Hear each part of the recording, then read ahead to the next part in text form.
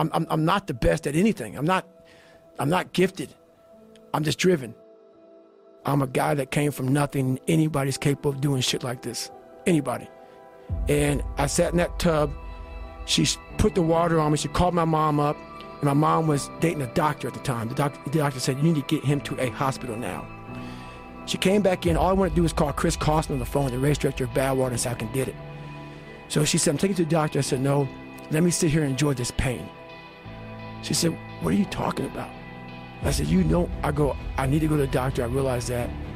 But I never thought it was humanly possible to do what I did. I went 70 miles. And at 70 miles, I was dead. I was at 100%. What I thought was 100%. I went 31 more miles after being in the worst physical shape I've ever been in my life. As I sat in that tub and the waters hit me, it was the most amazing feeling of accomplishment.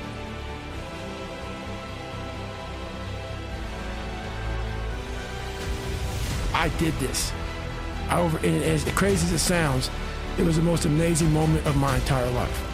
To come from this kid who was mentally torturing himself and was tortured, it's all to this guy now, who was able to overcome such amazing odds and obstacles. And I called Chris Costner, the race director of Badwater, and he said, the idea of a 24-hour race is to run 24 hours. You only ran 19. And he put doubt in my mind that he would let me into Badwater. 2 weeks later, roughly, December 5th, was this marathon that we all signed up for. I couldn't walk. I could not walk. I ran 100 miles before I ran a marathon. It's 10 days or 2 weeks after this 100-mile in one race I did, this marathon, December 5th in Las Vegas. That gun went off 2005, 14 days after I broke myself off, and I qualified for the Boston Marathon. I ran 3:08. Like, the gun went off and that thing came back. Like, all right, man, what if?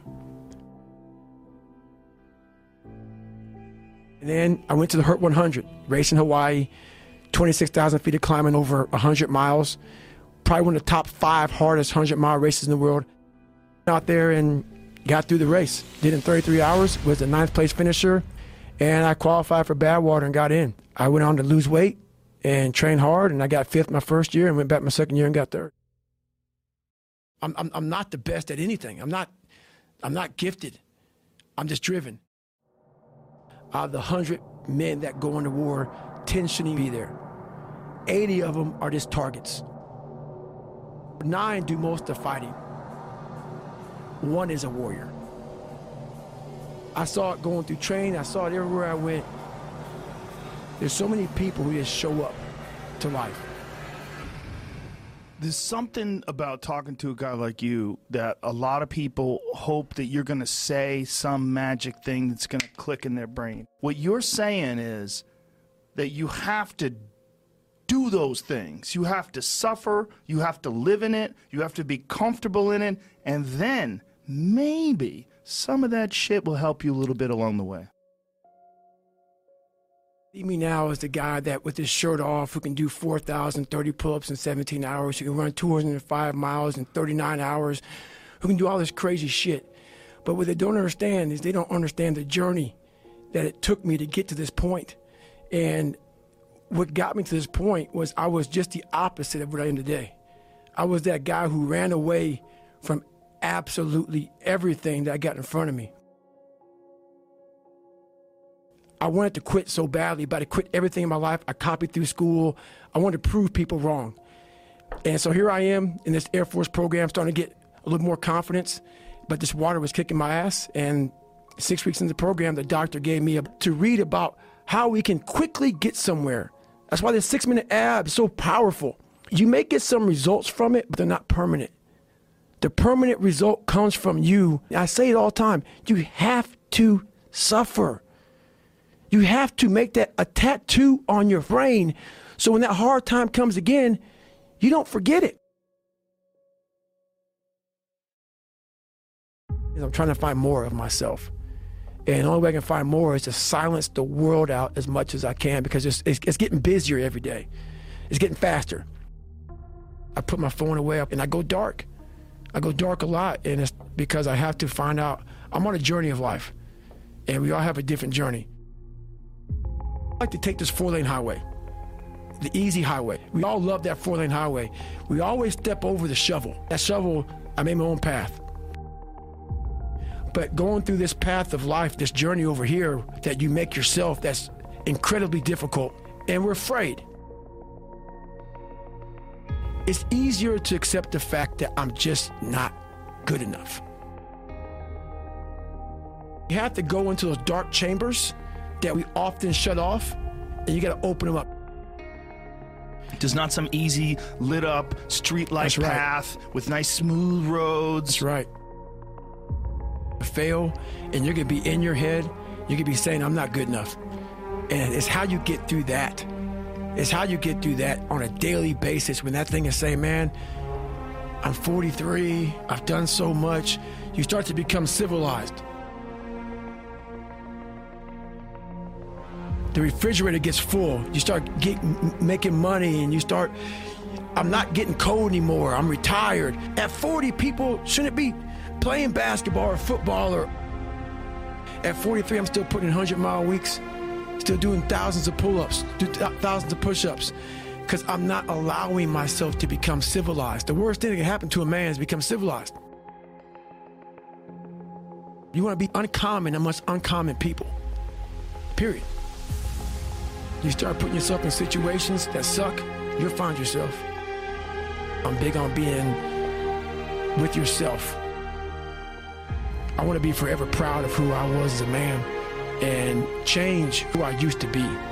The liar, the insecure guy, the guy who can, whatever. I want to be proud. If I die now, if I die at 80, if I die at 90, 100, I want to look at myself and say, I'm proud of myself. I believe in patience. I'm a patient dude. I can watch a piece of grass grow for 20 years because I know that it's just how you get somewhere in life. By being that monk-like mentality, being able to watch something grow very calmly, patiently. I can't go any faster. We do that to our brain. We put a governor on our brain. The second we feel pain, discomfort, suffering, all those words that we hate to say because we're in this happy, peaceful world we live in now, we stop. We slow down. And if you can get through these different barriers and gain 5%, 2%, 3%, that 40% becomes 60. That 60% becomes 70, 80, and 90. And then you'll hopefully one day near 100. That dreamer mentality just would always fuel me. It would just fuel me, man, what if I can be a SEAL, man? Now I run 205 miles. What if I can go? What if I can go? And what if, how would that feel? You have to go into those dark chambers that we often shut off, and you got to open them up. I was, like I said, 297. I was about 32% body fat. And my idea was to run 4 miles for my first run. I ran a quarter mile and walked home. I walked home and sat on my couch and cried. I sat down and I gave up. You start out on the first day, and then do you start running again the second day? Yeah, the second day I went right back after it again. But I started realizing I can't run that far. Right. So what I did was I became damn near a professional cyclist with the miles I put on the bike. I go to the gym, and I developed this crazy workout where I was doing volume, like 200-300 reps. And I spent hours in the pool. I had to live in the water. The bike got easier. I was able to run more. I went from like 1 mile. 1 mile was a great accomplishment. 2 miles, and then from 2 to 3 was a big one. Then I went from 3 to 6. I failed. I'll go back to scratch. But I started realizing this is part of the process. This is part of the journey. I'm just not good enough. I'm going to make myself good enough. When we have bad times in life, even the hardest person in the world, we forget how badass we are during that hard time.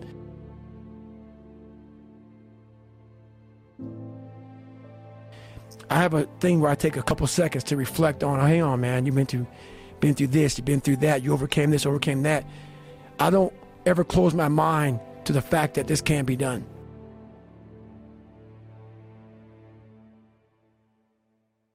I've quit several things. I know what's on the back end of quitting. I wanted to be a man that detests mediocrity. I started callousing my mind at this point in my life. I lost the weight and I went back to recruiter. I got into that class. I went through 3 Navy SEAL Hell Weeks in 1 year. Only guy to ever be in 3 Hell Weeks in 1 year, to my knowledge. The first one I didn't make it through, the next 2 I did.